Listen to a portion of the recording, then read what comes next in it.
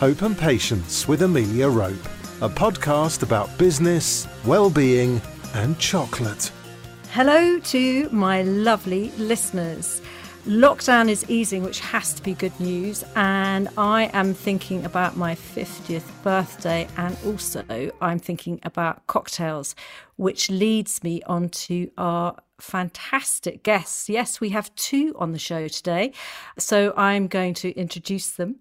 They are siblings and they are twins. So we've had siblings before with Rebecca, Balance Me Beauty, but we have not had twin founders before. The girls are award-winning. They have been featured in Forbes 30 Under 30. They won in 2015 the Virgin Startup for entrepreneurs in retail. They won a kickstarting grant from UCL, which I'm sure they'll tell us about. And they launched in 2015 in stores such as Harvey Nichols, Restaurants Nobu, and the Dorchester Hotel. They are Joyce and Raisa de Haas, co-founders of the premium mixer company Double Dutch Drinks. A huge hello to you both. Hello, thank you for having us. Thank you so much. So the challenge that I have, listeners, is working out who is Joyce and who's Raisa, because they sound pretty similar. But anyway, what I would love to know is where it all began and also why London. So we are originally from the Netherlands. That's why it's called Double Dutch. And we always grew up in a house where our parents had a distillery and a wine shop, but more as a hobby. It wasn't like their main job. And so we kind of grew up knowing all the other local distilleries and just built up a good passion and knowledge for spirits. So then when we became 18, we went to university in Belgium, actually. And in Belgium, all our friends, they drank beer. We didn't really like it. So we started throwing lots of parties, and our friends would bring the gin or the vodka or the tequila. And then my sister and I, we would experiment with different types of sodas in our kitchen. So we would heat up different types of syrups and adding fruits and herbs and then putting that in big jugs and just, serving that with the different types of spirits. We did that for a couple of years. It was just like a fun thing to do. Did it because we didn't really like the mixes on the market. And then we graduated. I started working in banking. Reisa started working in private wealth management for a little bit. But then we were only 21. Decided that wasn't really for us at that time. So 7 years ago, we moved to London to do a second master in tech entrepreneurship at UCL. We basically used our year at UCL to really devote our year about finding a more business opportunity and doing like all the market research around new type of mixers and around a new type of business in that space. And then when we graduated, we got an award for Best Dissertation of the Year. With that, our university, UCL, gave us money to start the business. And one of the requirements to get that money to produce our first batch was to make it a UK LTD. And that's the reason why we started in the UK and we're still here in London. Thank you, Joyce, for sharing that. So, Raisa, did you bring the sort of tech side that you learned from your entrepreneurship course into your business? I think from the course, we took most of kind of the entrepreneurship side of it. And I think that was really helpful. I think on the tech side, definitely a little bit less, but we did learn kind of more, for example, for our recipe development, we looked at more kind of molecules and used a little bit of technology on that side. So that definitely helped us on the recipe and how to pair, for example, cucumber watermelon together or pomegranate and basil. They are fantastic combinations, but we'll talk about that a little bit later. So this is a question for both of you, and I'm not sure who wants to answer it first. But what are the highs and lows of having a sibling as a business partner? I'll answer first about Reisa. So Joyce here. I think the advantages are really that you can trust each other 100%. And I also think it's just really time saving in some sense, because if we talk about business, we never need to tiptoe. We never need to think about, how is the other person gonna take this if we disagree on an argument or whatever. It's just sibling talk, so you don't really mind how the other person's gonna pick it up. I think the negative is maybe that we have zero work-life separation. Like for us, business is always pleasure and pleasure is always work. And during Double Dutch hours, we also speak about I don't know, her mom or dad's birthday. Like there is no separation. But you don't live together, do you? We used to live together for a year last year, but we just moved out again. So normally we are not living together, but we do spend basically the entire day. We meet each other at the office at around 8 a.m. and we stay until 10 or 11 p.m. together working. So there's not really, even if we don't work together, we are the entire day together.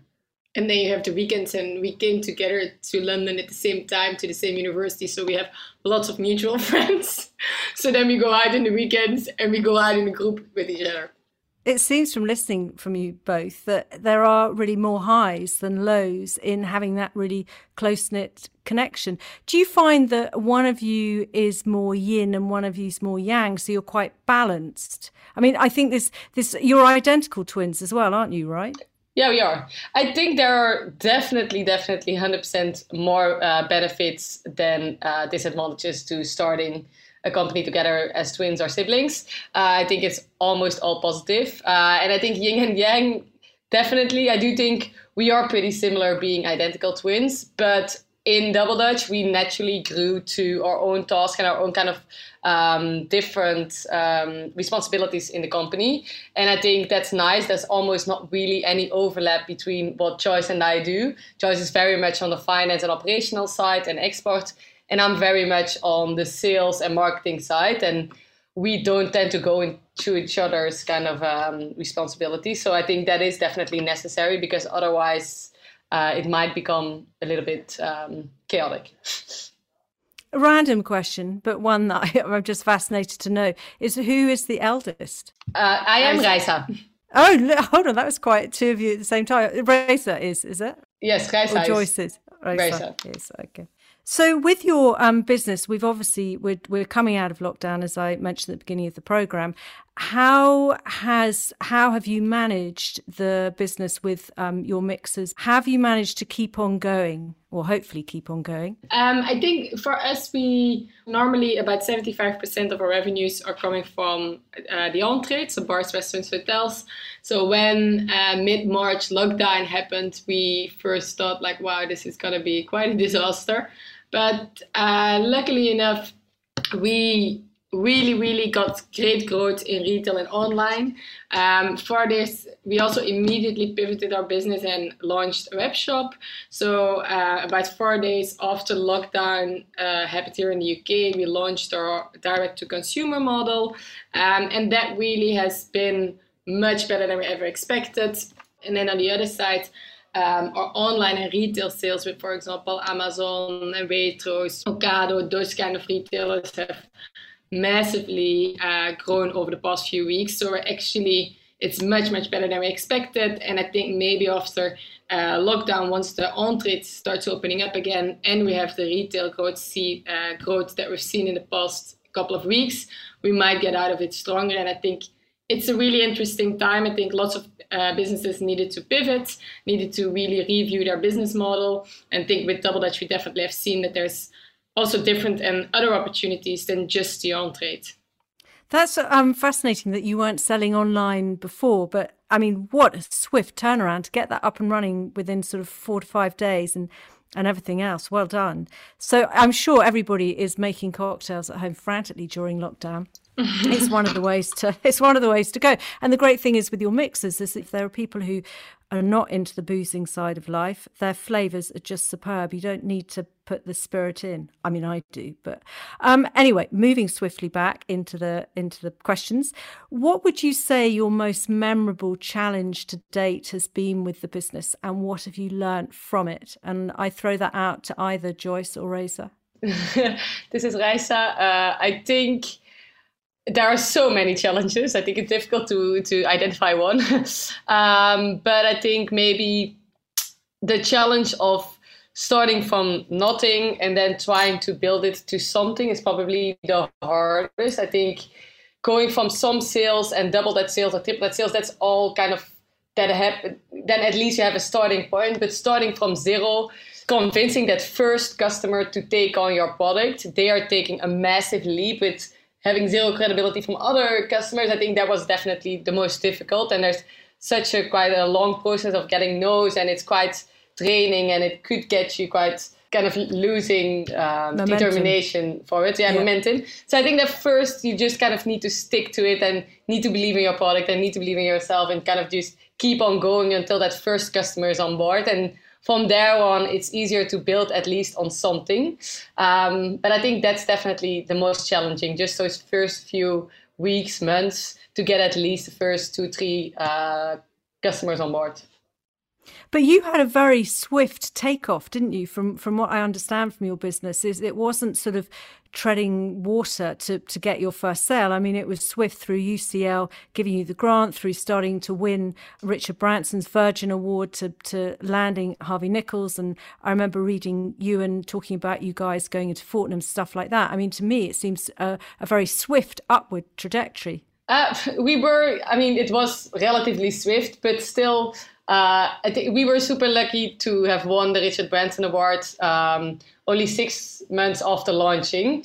And that really helped us, and that really gave us credibility. And from there on, people started kind of believing in us and giving us more chances. But I think the first 3 months, I'd say, were really hard and really kind of difficult to get through. And we did sales every day. And I think we did 15, 20 visits every day. And even if it was only 3 months of getting no's, 3 months every day, 20 no's, is quite a lot. It's tough.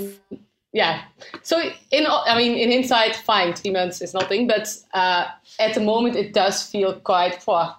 Yeah, but I definitely think what has helped us is to have amazing people behind the product relatively early. And like, for example, Johan Ventners from Fortnum & Mason, he supported us from the beginning. He's been like an amazing mentor for us. He has introduced us to other amazing people. Ewan is a great guy, and he helped me with my chocolate business. I dropped off a bar, my first chocolate bar I had. I just dropped it off to him, and he immediately picked it up. He's amazing. He's really insightful. He really understands the market, and so yes, he spied you, and it's because your product's fantastic. But how do you? This is a question for Joyce, so that she has her little bit of airtime. How do you maintain your focus and your sort of clear thinking when you are juggling quite a lot? I wish there was like one thing that is the answer to it. But it isn't really. I think for us, on the one hand side, it's having an amazing team. And if we kind of lose focus or we don't really know what kind of strategy or direction we want to go into, then having the two of us is already one massive plus. But we also have amazing team members and a great GM, and we make decisions about any type of strategy or whatever with them. And I think it's also just taking time off, in a sense, like drinking double Dutch on a Friday evening and having a little bit of gin and tonics, and next morning having a small hangover, but then get going again.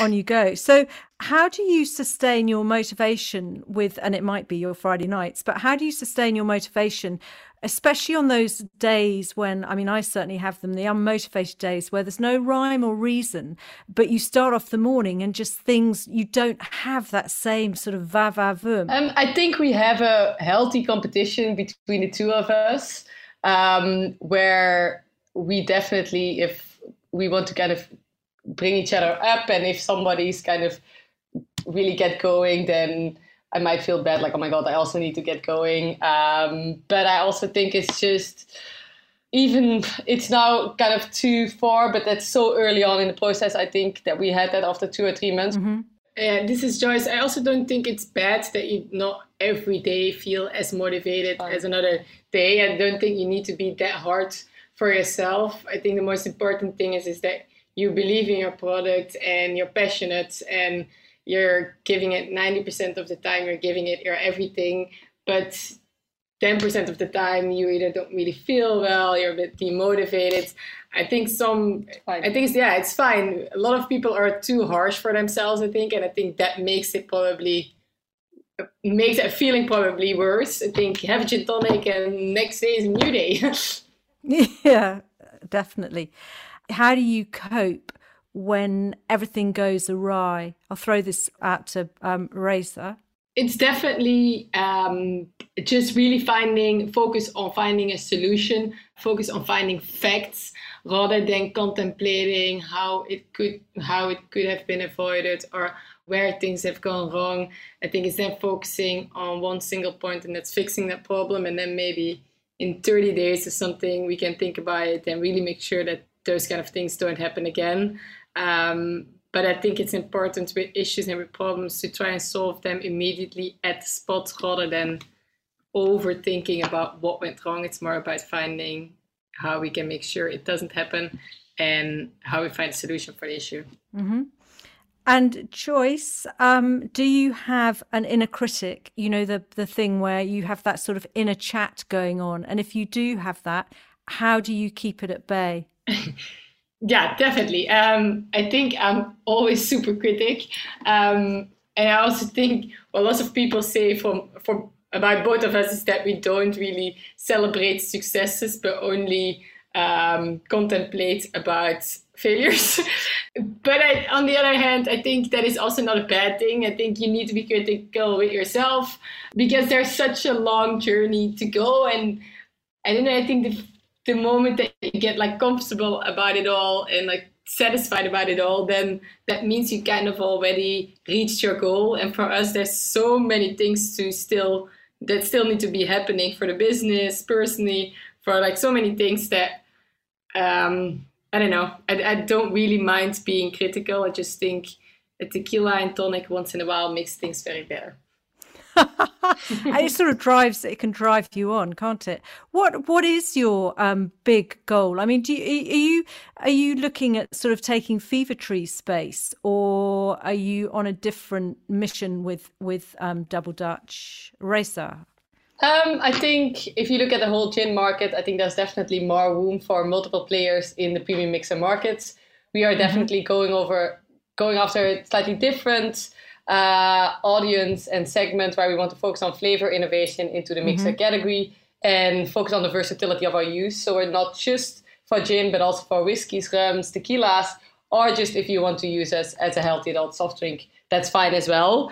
But I think for us, our big goal is definitely to become a mainstream name in the mixer market and be available in people's fridges and people being excited by the flavor combinations and being a kind of more mainstream name with British and European households. Well, they're nifty little tins, aren't they? You can fit quite a few in your fridge. Exactly.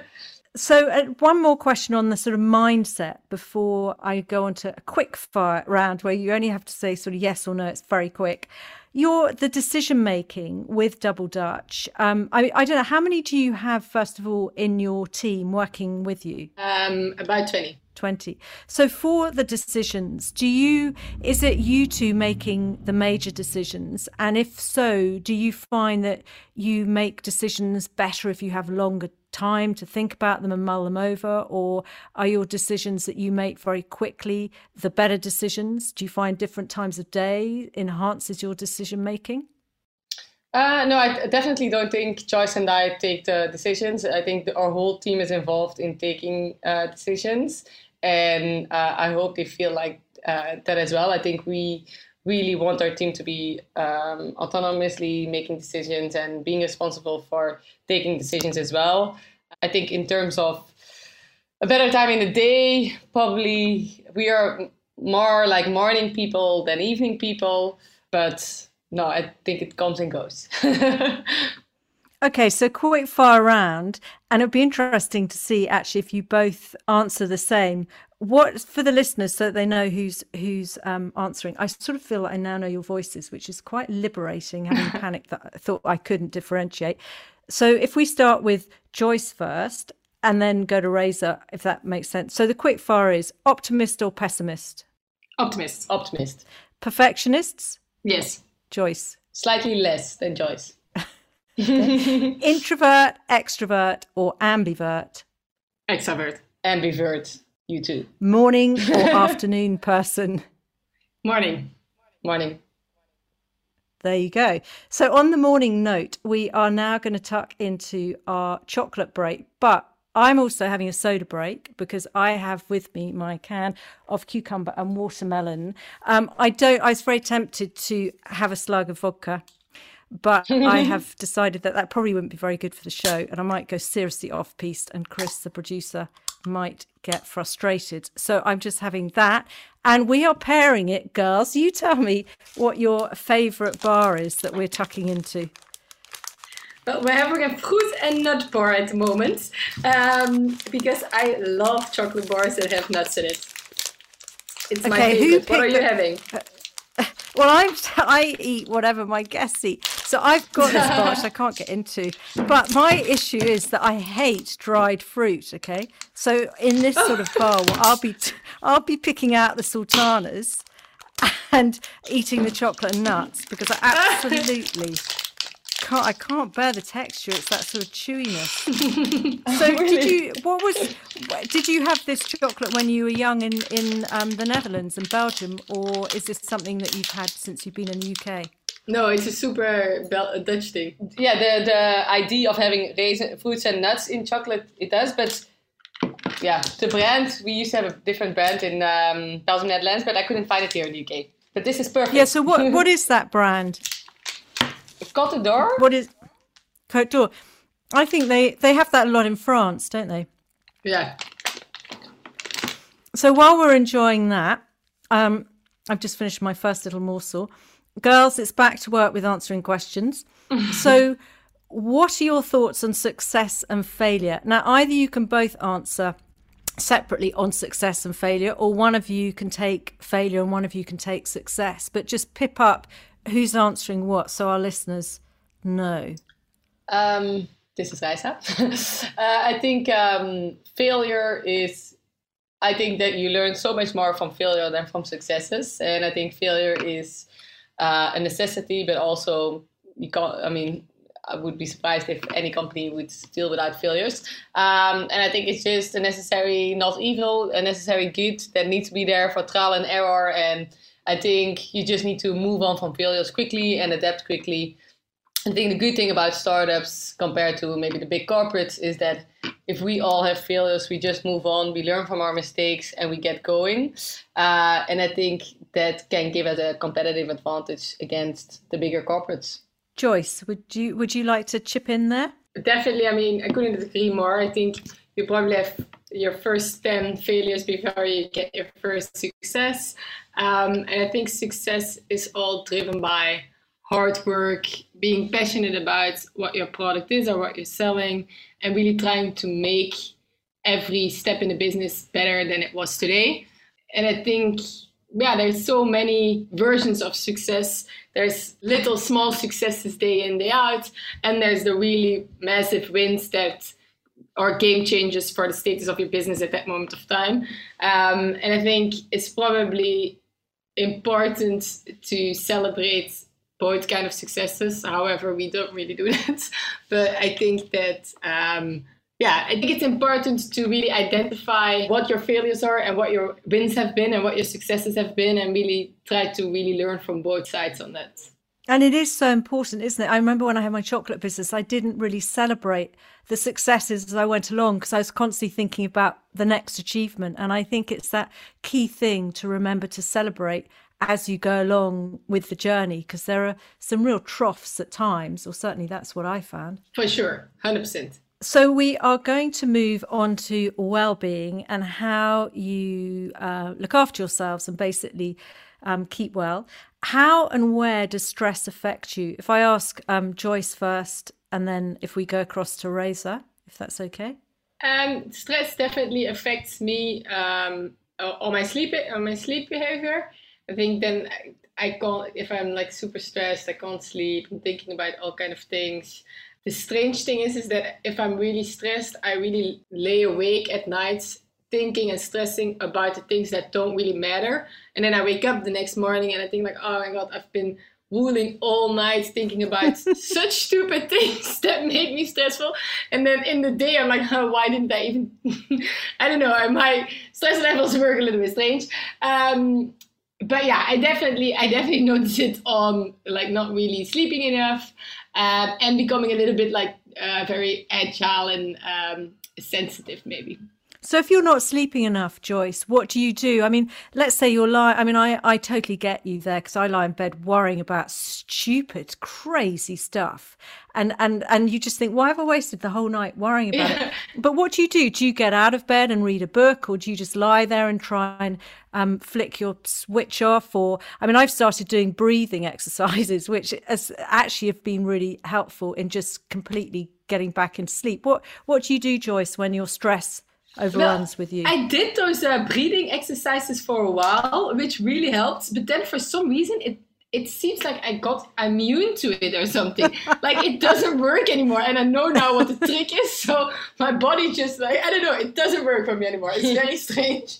I used to always just pick up my phone and start like reading the news or like, crikey. But that is the worst idea ever, because then with your iPhone screen. So I don't do that anymore. I'm just laying in bed and trying to like, I don't know, try to relax. I try to like keep my eyes closed. I haven't really found a solution yet.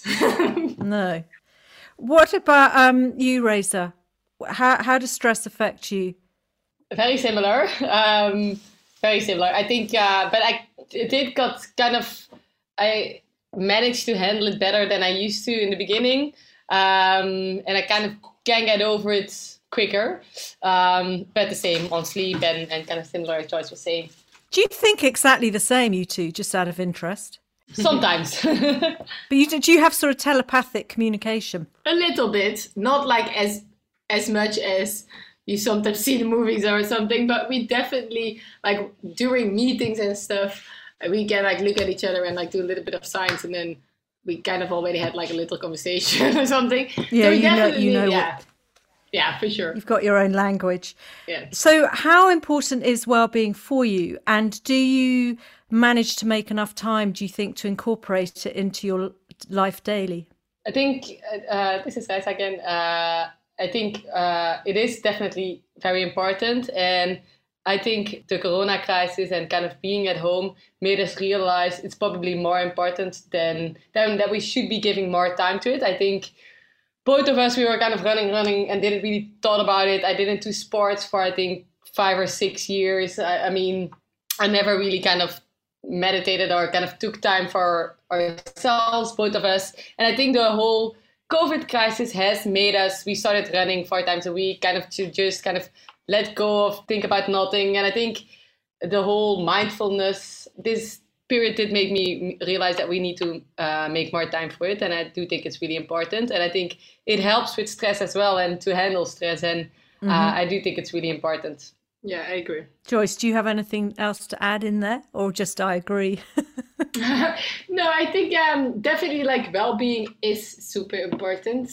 And but I also think like lots of people always talk about like work-life balance, and you need to be able to have a work life and a like more free time, and you need to have a proper balance around that.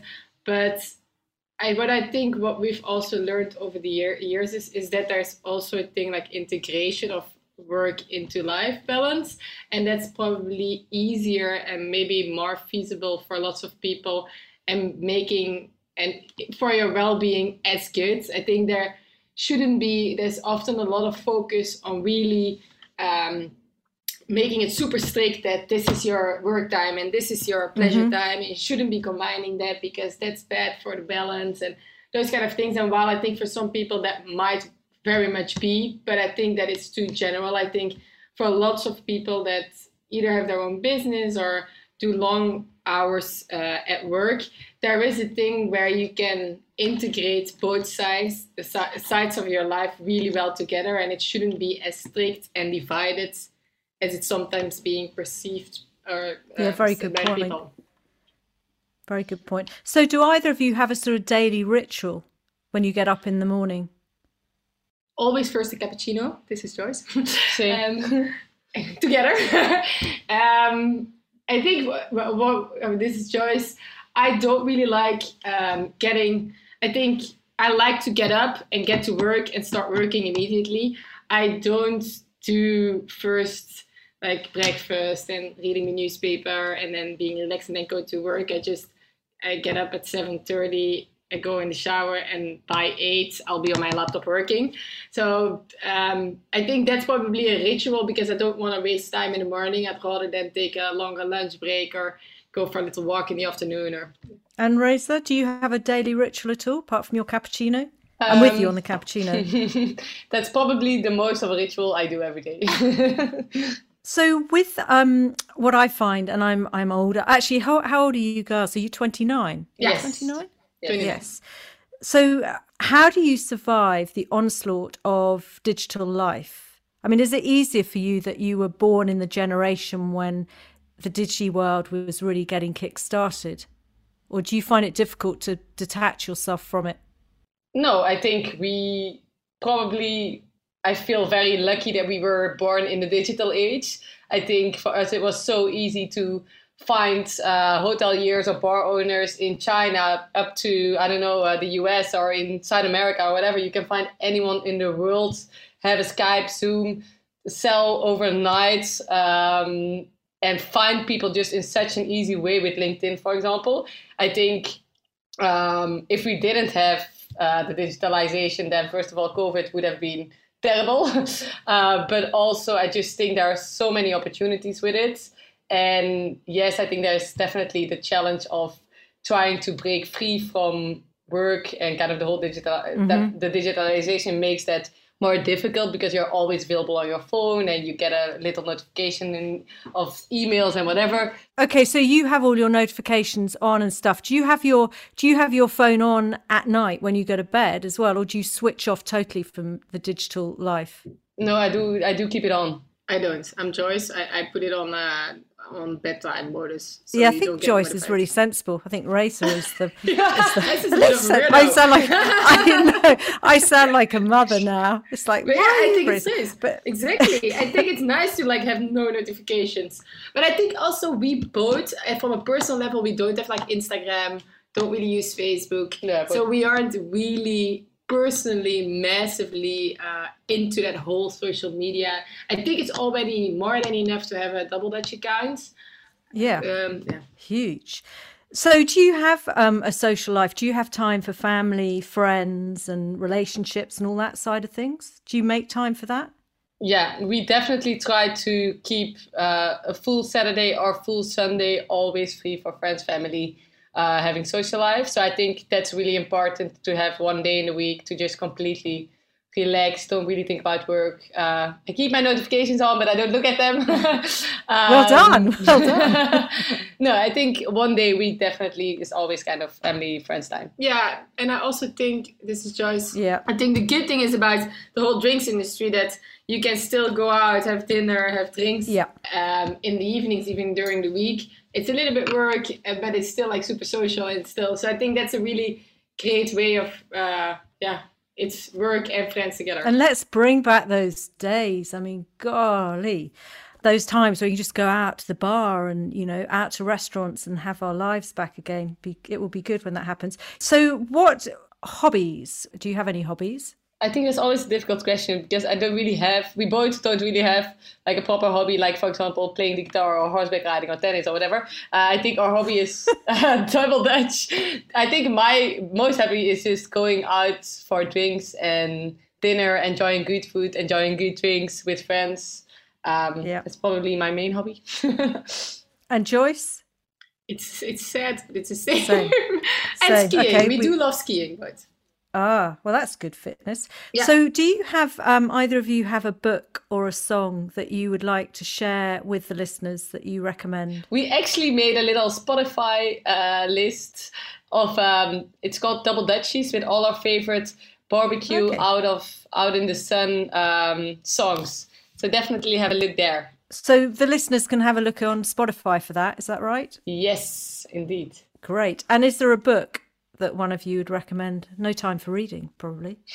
And no time for reading. It's true. I haven't read for so long. No? Okay. I think the last book that I read was just before starting Double Dutch, The Lean Startup, which I thought was just for quite boring, but I thought it was a good kind of starter back into starting a startup. So not probably recommended, I would say. No, quite boring. Okay, moving swiftly on from that, do you have a couple of tips for our listeners, a bit of advice that might help them?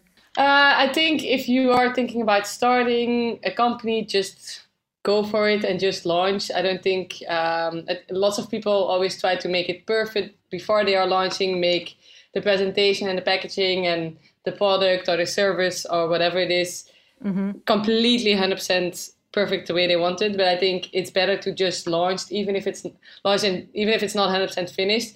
You'll be able to tweak it along the way to how your customers really want you to tweak it, rather than just trying to build it perfectly in the back.